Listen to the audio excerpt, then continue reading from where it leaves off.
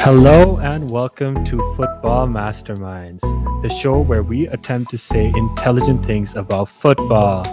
Today we don't have our host or co-host of the show, Reese. He's out because he works 12 to 8 in a different city and he's still been producing content with us, but today he had to work and he couldn't be with us. But there's a surprise for us today, and that is Russell Tho. Russell is back with us for one episode and he's going to be coming on, I think sporadically, but we'll convince him to come on for every show. Let's see how that goes. But Russell, how are you doing? I'm good, thanks. Thanks so much, Kasi. Hey, Dover. I am back, everybody. Just like how Ronaldo returned to Man United, I've returned to Football Masterminds. Let's go. Um, I have returned. And some updates about me. You won't be hearing about Barcelona from me. You'll be hearing a lot more about PSG. I have fully converted to PSG. No reason, just cause I like people can speculate why, but they won't know the truth. They won't know why, but I support PSG. This is what it is. So Nice. And recently, as always, we have Daver Aziz. I'm always just here to simp for Lukaku. You know, that guy, he's my boy. He's my god. He's everything I have ever dreamed of seeing. And he's beautiful. So I'm just going to be pitching him like throughout this podcast.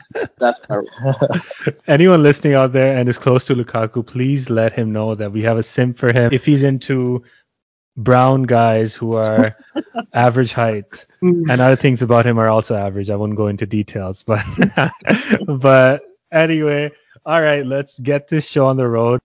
We're gonna start with the match that was talked about the most this weekend, and it's not United's game. It's actually Leicester versus Man City. City sneaked a 1-0 win past Leicester. They had obviously more possession in 61% compared to 39 of Leicester. They had more shots, almost quadruple times more shots than Leicester. They had 25, Leicester had 6. They had 8 shots on target compared to Leicester's 1. But Leicester had some great chances. Iheanacho was through on goal. Vardy was through on goal. None of them could score. Russell, I'll go to you first. How do we feel about this game? I think it was always Man City's to lose, to be honest, because this is not the first time that we've seen this type of performance. I think usually when Man City play Leicester, Man City actually do win. I know for a fact they won their past 2 games, but Leicester always makes Man City work hard. And I think right now Man City actually have a problem because they're kind of struggling to score goals. They seem to keep a lot of possession as usual. They play really good football. It's beautiful. They're passing. Creating chances is amazing and they're very creative, but just getting that one like number 9 Ronaldo type of player to put it in, I think that's kind of like their problem. But if I was a Man City fan, I wouldn't stress too much because I know that against Leicester, they played their B team. Just looking at their bench itself is so strong. Riyad Mahrez, Phil Foden, De Bruyne, Fernandinho, and Raheem Sterling. You hit a good point Yeah. there because Jesus had been playing on the right, and we've commented on the show that the right wing probably suits his style a bit more, and Ferran Torres has been playing through the middle.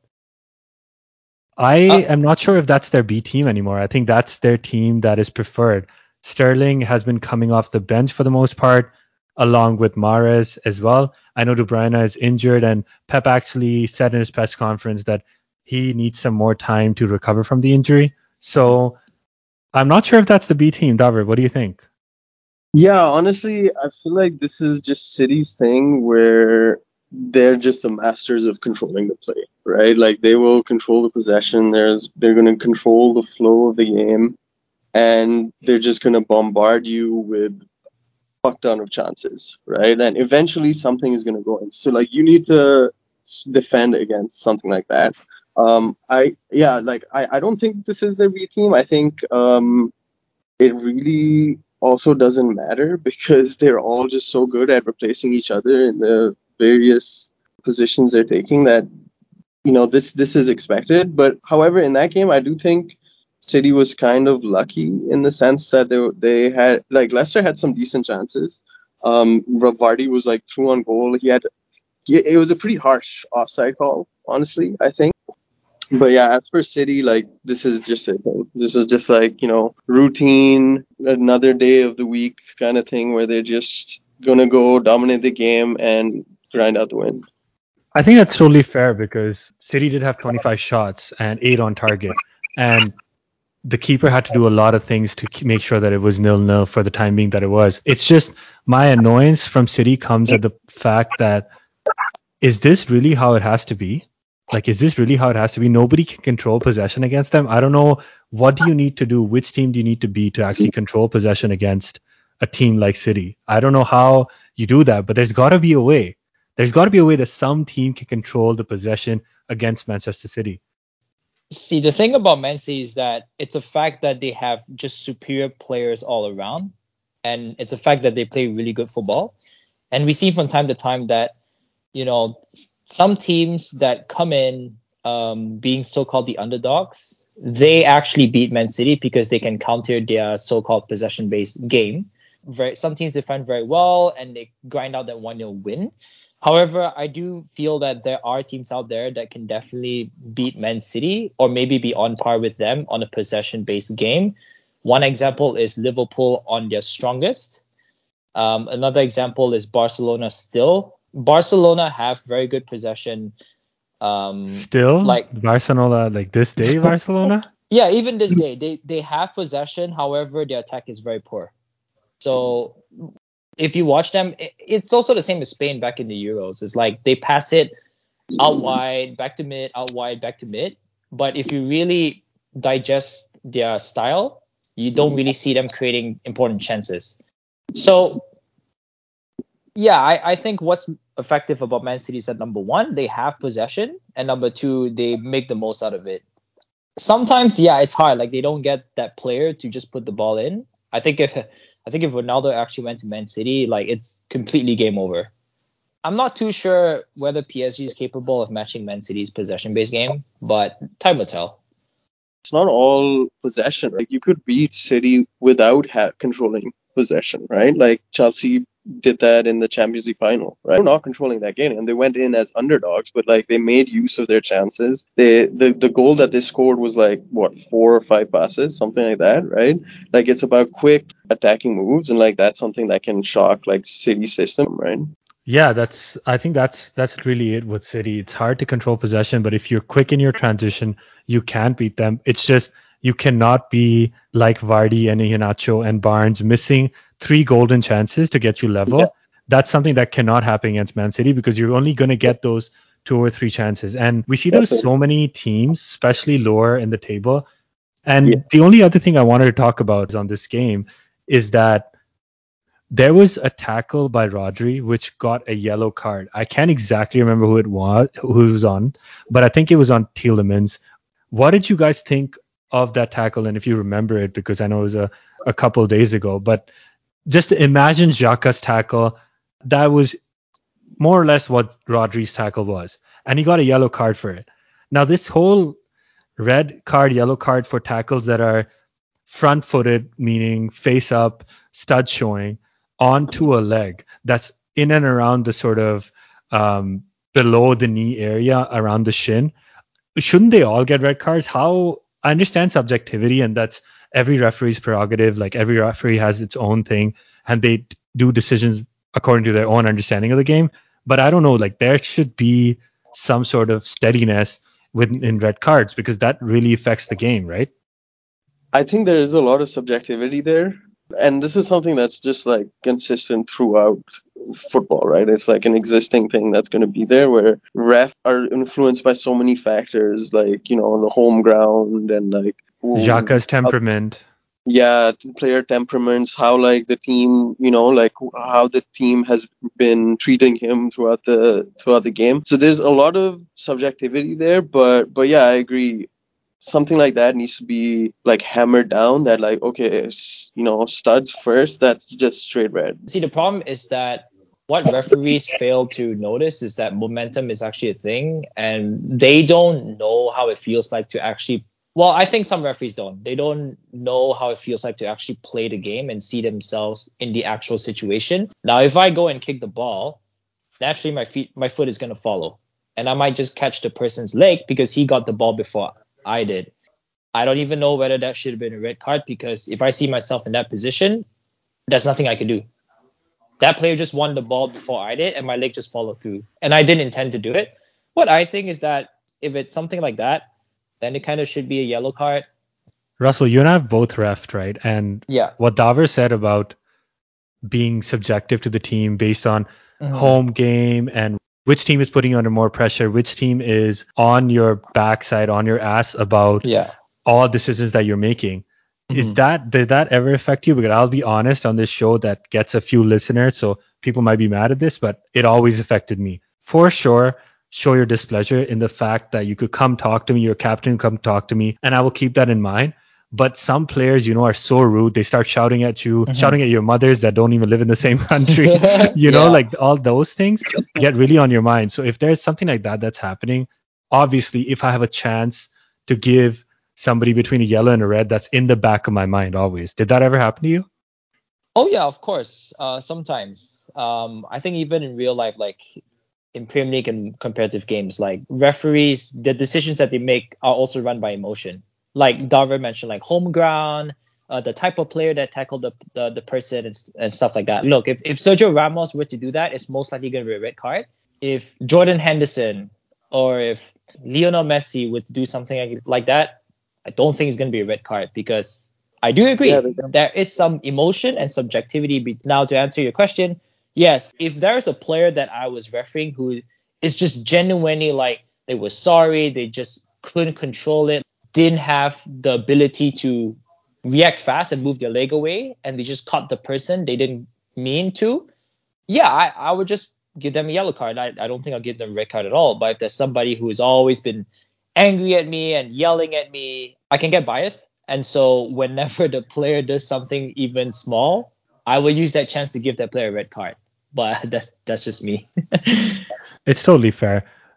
So moving on from that game to the game that I think most EPL fans were most excited about was United versus Newcastle, the return of Ronaldo. And my God, he had some return. He scored a brace against Newcastle and they beat them 4-0, or I believe, or was it 4-1? 4-1, I think 4-1. Jesse Lingard scored. Bruno Fernandes hit from approximately 30 yards out, a belter into the top left corner.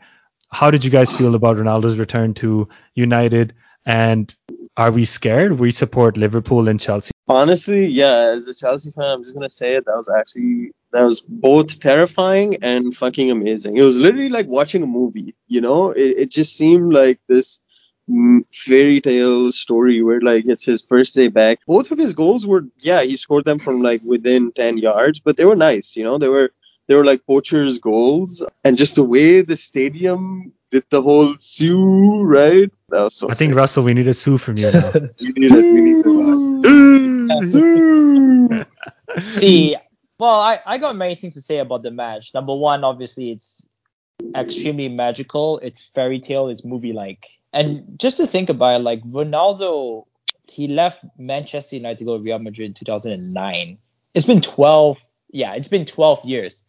There are some children who watch football that have never seen Ronaldo live in Man United. That's actually crazy. Yeah, So that's just to crazy. think about how a 36-year-old, right, one of the greatest ever, comes back to Man United, and right now I think he's looking like he can be one of the best players in the Prem, if not probably the Easily. best striker, right? Easily. I think Man United fans have something to be happy about. If, and I hope, Man United don't win the Premier League or Champions League or anything, because they're obviously a rival club, it's still something amazing to look at. The value that Ronaldo brings to the club as a whole. He unites people together. It's still something to be happy about. Yes, I'm a bit worried, but then they lost today. And they lost to Young Boys. In fact, Young Boys they made Man United look like Young Boys. So I don't Young know. boys making other teams looking like young boys. That's interesting. The game itself was, Man, honestly, they just freaking slapped United around. As soon as Yeah. that red card happened, like before the red card, okay, like United were pretty good, but they just completely collapsed after that red card. Yeah. the game itself, the United Newcastle game. I think they had 10 people, at minimum 10 people behind the ball at most times. I think it was all because of Greenwood's shot that the goal happened. I don't know where United would be without Mason Greenwood and his magical left foot and right foot. It's crazy because he shoots the ball with precision and he shoots it hard. It's very difficult for keepers to judge where the shot's going to go, which leg he's going to use, which makes him even more explosive and hard to deal with. And he shoots it point blank from any angle and it'll at least test the keeper, which makes him such a great player. We knew what would happen with Ronaldo coming back. Ronaldo would claim that number 9 spot for sure. But it was interesting in the fact that he still got his shot away from the right wing and led to that first goal. But Ronaldo's second goal, again, he ran at, I think, 32 kilometers per hour or 22 miles per hour or something ridiculous like that for the second goal. At 36-year-old, he's an insane athlete. The other thing about Ronaldo that came out after this game was he was supposed to be interviewed by Sky Sports, and they couldn't interview him for an hour because right after the game and his initial sort of talk with the reporters, he went into an ice bath for an hour. That's something that he always does and he will always do.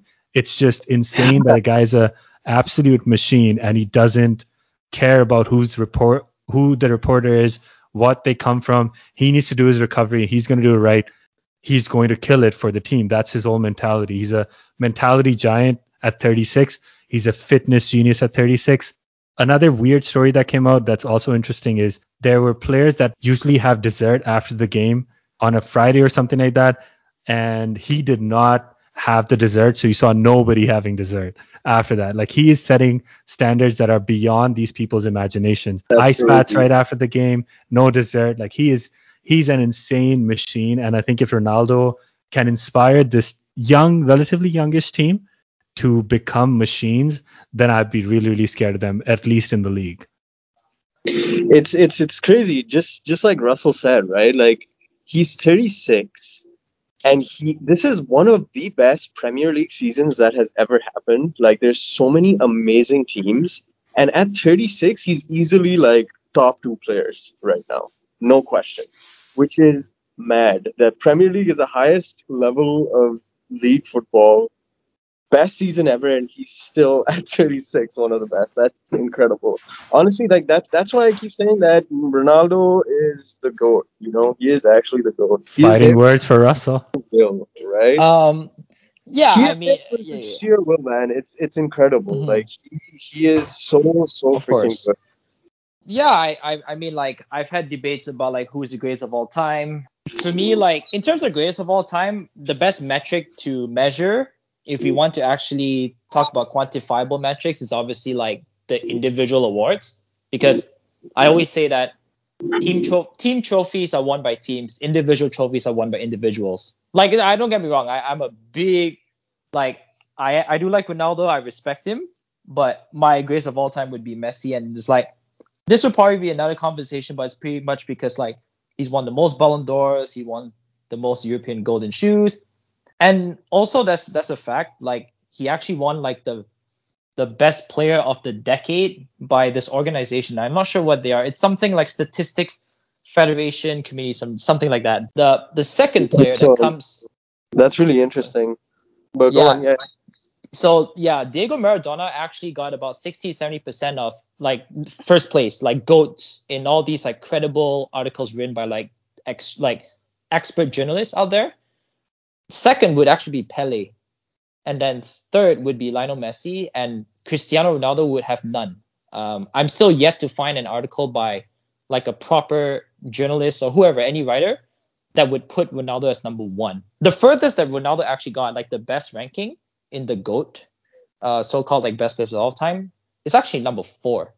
That means he's always behind Maradona, Pele, and Messi. Honestly, it's all preference. I think we all can agree it's all preference. Like, Yeah, it Messi, is definitely it's all preference. preference. Like, they are both And completely and that's different fair. Like, players. no, like, it's definitely fair that they would say Pele and Maradona, but like, to that I'd also say that, like, it is different. It is definitely a harder game now than it was back then. Like, there's probably no question about that. Yeah. Um, but even that being said, like, yeah, I think, like, for sure in that context, Messi and Ronaldo are like the best ever. The two of them, I think they are better than Pele and Maradona. just because it's harder now, and they have like crazier records, right? Like, I mean, Yeah. Pele spent his whole career in Brazil, but like, come on, Messi and Ronaldo are playing the highest level of football right now, and they're still doing it amazingly. Yeah. They're definitely top two, but I would also say that Messi also has a little bit of a gift, right? Like he's Mhm. just a little magician. Like I'm just gonna say this, right? Like it's not super impressive if like the 6'4" guy with washboard abs is getting laid, but it's really impressive if the 5'6" fat dude is getting laid a lot. So that's what it is in a sense. Like Ronaldo, he started off like really rough. He was good at football, but like if you hear interviews of all his United teammates, they're like in the beginning he was terrible. His shots would never come on target. He was kicking it all over the place, but like he would always practice, right? Whereas on the other Mhm. hand, you have Messi, who was picked up by Barcelona at the age of 9, right? Like Mhm. one of the best clubs in the world is picking this kid up at 9 because why? Like he's freaking 9 years old, bro. Like there's something there, right? And then Yeah. they Yeah. really, like developed him. So I'm just saying that like Messi did have a lot of advantage, and he does have a little bit of gift. I know that's like not a very factual thing to say, but Ronaldo is just a machine, right? Like he is there Mhm. because he has a force of will that is I want to be the best, right? Like he just wants to be at the top, and he trains for it. His mentality is for it, right? And like wherever he goes, he just wants to be the best, right? And hey, like Kossi said, it sets the standards for the rest of the team, right? So yeah, but at the end of the day, it's definitely very subjective. I totally agree. Yeah, Yeah. let's end it at this. It's subjective to choose between Ronaldo and Messi. Messi had a gift, and that's why he is where he is. So it'll be interesting to see at the age of 36, 37, what happens to Messi. Is he still the same level of player like Ronaldo is, coming back to the hardest league known to football and performing like Ronaldo is and will be, or not? Moving on, we wanted to cover obviously Chelsea versus Villa because Saul Niguez Ooh, made his debut, and that was interesting. Lukaku scored again, and that ooh. was Daver's. Daver's thing for Lukaku. So obviously he wants to comment on that. So Daver, what did you think of Chelsea's impressive 3-0 win against Villa? Man, it's so fucking nice. It feels so good. Like I was literally on the edge of my seat when Kovacic gave that through ball to him. Like I was literally having flashbacks of Werner being through on goal, Morata being through on goal, Torres being through on goal. Just everything was coming back to me. And then he was so calm. He was so collected. When he scored that, it was and then the second one as well. That one was just amazing. It was like one of the best finishes ever. And the commentator even said that's the difference between like a good striker and a world class striker, right? And Lukaku Mm. is easily one of the deadliest strikers in the world right now. And to have him at Chelsea, it's amazing, man. He is the cutting edge that we have needed this whole time. He literally completes the team. Yeah, Saul had his debut. It might not have been the best, like first game in the Premier League, coming from La Liga. That's a very common thing that everyone I think experiences. That's fine. Like it didn't even matter, right? Like Chelsea didn't even flinch. Kovacic was amazing. Mendy was amazing. And everyone around them, like they just know their roles so well, and they're so comfortable, and they trust each other so much. Like slowly, like as we saw today with Azpilicueta, like finding Lukaku for that goal against Zenit, the team is now starting to realize that we have someone that we can just depend on up front, and he is going to do it for us. Just give him the ball. I think as that mentality sets in, Chelsea are just only going to get better from here. That's a really good point because I think it was the second EPL review show where we talked about Lukaku and his return. And I said something along the similar lines, which was Aspilicueta saw Lukaku open and Lukaku was asking for the ball on his left foot. But playing with Werner and playing with all these strikers up front that cannot hold the ball, the team wasn't used to it. And now I'm seeing more and more that he gets the ball and he gets to hold the ball and he can do it. And the team is becoming more and more confident. Although on that game, I'll say that Villa had a fair share of chances. They had more shots on target. I think Mendy showed what his worth that game. Mendy really pulled out his A game. He For sure. made some Oh yeah. incredible saves, one-on-ones from far. He did everything to keep Chelsea in the game. I think Chelsea looked a little bit shaky in the back, and that was a lot to do with Saul Niguez and his debut. And I'll say this on Saul Niguez. He seems like a decent player, but he needs to grow and needs to grow really quick because similar to Thiago at Liverpool, you realize as soon as you come into the Premier League in midfield, you don't have time at all. You can make time. You can try and make time. And that's what Thiago's been getting better at. But Sal needs to learn that really quick. You do not have the same level of time that you had in La Liga. This is a completely different animal. Premier League is way too quick, physical. It's everything that La Liga is not. And you cannot dilly-dally on the ball. You have to make the pass or make a turn or shimmy or something. Otherwise, somebody's going to nick it. Definitely agree with both of you. I think Saul Niguez is definitely a very good player. I think he just wanted to overdo it in that game because it's like debut, he's playing for one of, if not the best team in the world, which is Chelsea. And he just wanted to impress a lot. But obviously that backfired. So I don't really have problems with Saul. I think he just needs to be given time. Maybe he needs to sit down and say and just sit down and say like, okay, what I did was not right. Time to change my game, time to pass more, time to, be more calm and don't overdo it. Romelu Lukaku, by the way, Dover, I think Romelu Lukaku has a very, very strong claim to PFA Player of the Year. Number one, because number one, I think that he is the best player in Chelsea. Number two, I think that Chelsea, I would put Chelsea alongside Man City as the top two favorites for the Premier League. And the thing about Man City is that every single player is good. Nobody truly stands out. Yes, Kevin De Bruyne stands out, but he's always been he plays for 20, 25 games in the Prem. I don't think they're going to give it to him for the third time in a row. He missed the start of this season. City were still didn't miss a beat, right? Yeah, they didn't miss a beat. And look, it's not Kevin De Bruyne's fault that Messi is just so good. It's just that it's a lot easier to give somebody the PFA Player of the Year if they are the clearest standout out of everybody. And I think Lukaku is that player. I think as we're speaking right now, I think Lukaku really is one of the best players. And the other guy I'm talking about, Mateo Kovacic, amazing player. 100%. Okay, look, I don't know him very well as a player, but based on what I saw on that game against Aston Villa, I can very well say that he's way better than overrated Jorginho. So, Back to this. How Jorginho won all those trophies, it's really interesting. I was surprised he won both UEFA European Player of the Year, right? Kovacic is he's got more of that attacking edge to him, He's got a little bit of that nice little flair, right before giving the pass to Lukaku, he deked two players to get free. So I think ideally the best combination would be Kovacic and Kante, because Kante is so good defensively and Kovacic is so good offensively. I think that's ideal. But yeah, it's I agree with you for sure. Yeah, see, the problem is that just a year or two ago, Jorginho would have been called an underrated player. But right now, because we talk about him so much, that he's now overrated. So, and obviously, I think the general public, maybe including Chelsea fans as well, I'm not sure, but we know that he won the UEFA Player of the Year because he won all of UEFA's awards. He won the Champions League, he won the Euros, and he won the Super Cup, right?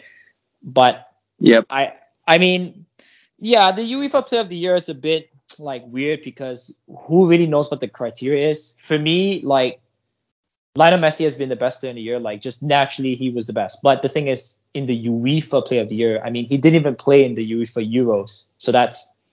What really is the criteria? And for me, Jorginho is a good player. He's not a great one. He's a good player who was in great teams at the right place, right time. So yeah, I agree. Yeah, that's what it is. That really is what it is. Jorginho is, I wouldn't say lucky because you don't get that far in life by just being lucky, but Jorginho has been quote unquote lucky to be at the right teams at the right time of his career, that he's doing things that are needed by the teams. It's similar to Chelsea under Conte when there were certain players like your left back, left wing back, and I'm totally blanking on that.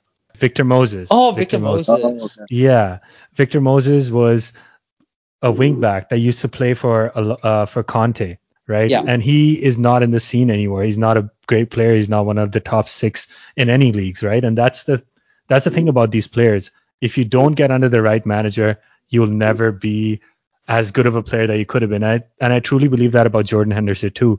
Henderson's a great captain, a great leader, but technically, his dribbling and his ball control isn't the best, but he gives his heart out. And the best thing is he plays for Jurgen Klopp. All Jurgen Klopp wants is a little bit of skill, and that you leave it all on the pitch, and that you run your heart out and your lungs out. And that's what Jordan Henderson does. And that's why he's won almost everything there is to win in terms of club football, right? So it really depends on who you're playing against and what type of player you are. We have about 10 minutes left on this show, so we'll move it along to a quick comment on Crystal Palace versus Tottenham. Crystal Palace won 3-0 against a 10-man Tottenham. Nuno's fantastic start to the season comes to an end.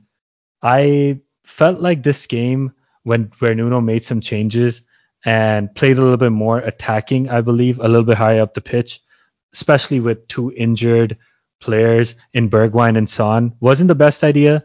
But when they got the red card, they were completely demolished. And it was really sad to see, because I always think about Tottenham as Harry Kane, and Harry Kane decided, quote unquote, against his will to stay on the team. And when they lose against a Patrick Vieira Crystal Palace side, which I'm not saying is a bad side, but it's definitely worse than Tottenham, or should be, it's just sad to see. I think Tottenham have been pretty lucky winning the first 3 games. And of course, good teams, if you're good, luck just comes. That's always luck in everything for sure. But I think I wasn't even that surprised to see that Crystal Palace won, because I'm thinking that Son has been their best player so far this season. I think he's done really well, and he's like sort of carried them, because I think he scored 2 winners. So Tottenham won 1-0 3 times, and he scored 1-0 for both. I think 1-0 against Man City as well. But Son wasn't playing, and I think they really lost that gem of a player. I think Son to Tottenham is pretty much like what Salah is to Liverpool, and probably like Ronaldo and Lukaku are to Man United and Chelsea. I dare say that actually Son in some days can actually be better than Harry Kane. But that's just a personal opinion. So yeah, I think losing Son is definitely one of the events that made them lose, and the red card as well. That obviously was unfortunate.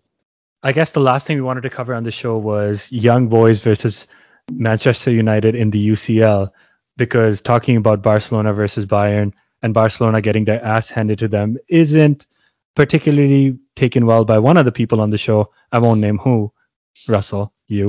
But let's just quickly comment on how Young Boys really did dominate Manchester United. I saw the game, and I thought that after they went down to 10 men, and Wan-Bissaka's tackle, again, similar to Xhaka, similar to Rodri's, different interpretations, he got a red card. I think totally deserved red card as well. It's just looking at United and them being not destroyed, but them not being able to do anything after that red card for the most part was really a wake-up call to all of us supporters, because we saw that, maybe everybody raving about United and Ronaldo isn't the same as we thought. I think the problem with Manchester United, and this is also something that a lot of my friends say as well, and they support Man United, is that Fred and McTominay are the problem. Because when Man United got Ronaldo, they were saying doesn't really solve anything. Yes, it does make the team better, because they're going to get maybe an extra 10 goals this season. But the underlying factor is that the midfield is quite poor, especially the CDMs. So today, Fred and Van de Beek played, and they didn't particularly had really good games. It's not only their fault. At least like half the team didn't really have good games. But unfortunately, yes, Aaron Wan-Bissaka got a red card. That actually damaged Man United as a whole. But I think really, really good, in my opinion, really good teams, when they're up 1-0 against teams from, I don't know where Young Boys is, Switzerland. I think they're from Switzerland. Yeah. Switzerland, yeah. You're a top team. You're Man United. You are arguably one of the best teams in the Prem. Okay? And you're 1-0 up. You have Ronaldo. You have Pogba, Bruno, whoever. And you're 1-0 up, and your right back gets a red card, and you crumble against Young Boys. Now, I think that really good teams would have just see out the 1-0 win. I think Chelsea would have saw the 1-0 win. I think Man City would have as well. So like Chelsea did against Liverpool when they went down to 10 men. They really did see out that 1-1 draw, right? So it's any predictions for tomorrow's game. We have Real versus Inter Milan, Atletico Porto, and Liverpool versus AC Milan. I think Liverpool win 2-0. I think Real beat Inter 1-0, and then I think Atletico beat Porto 3-0. Any takers on this bet? Atletico, I agree. Real, I think that might be a draw. I'd say 1-1 there. And Liverpool are going to comfortably win. I'd say 3-0 probably.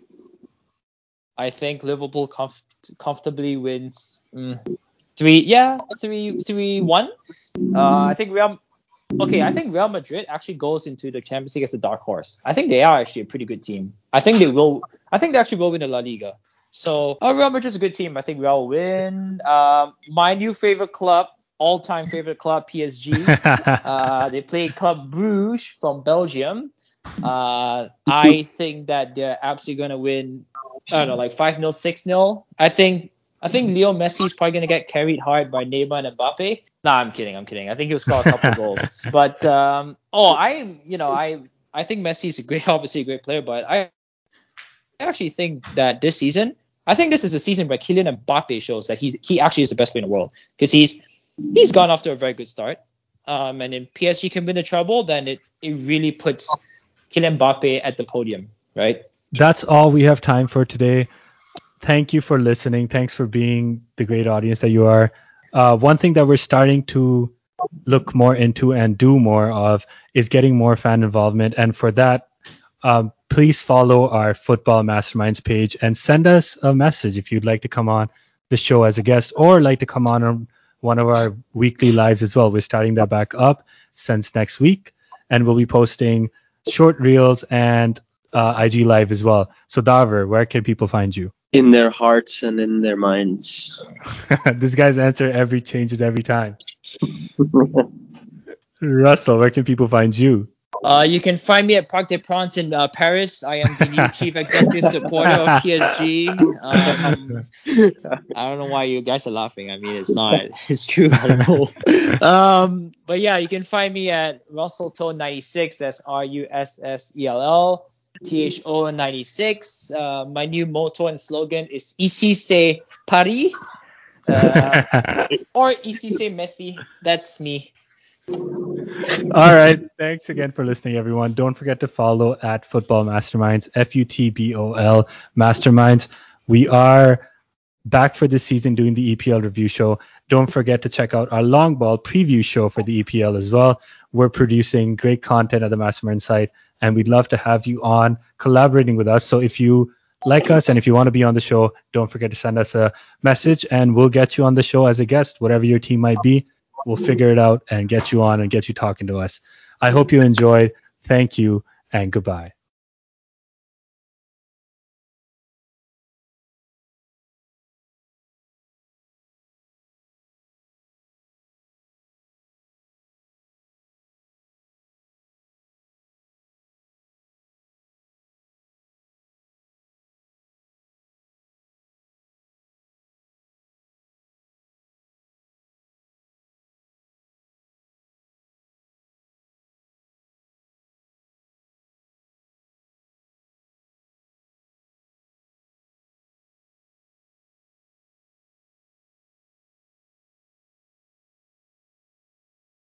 Two.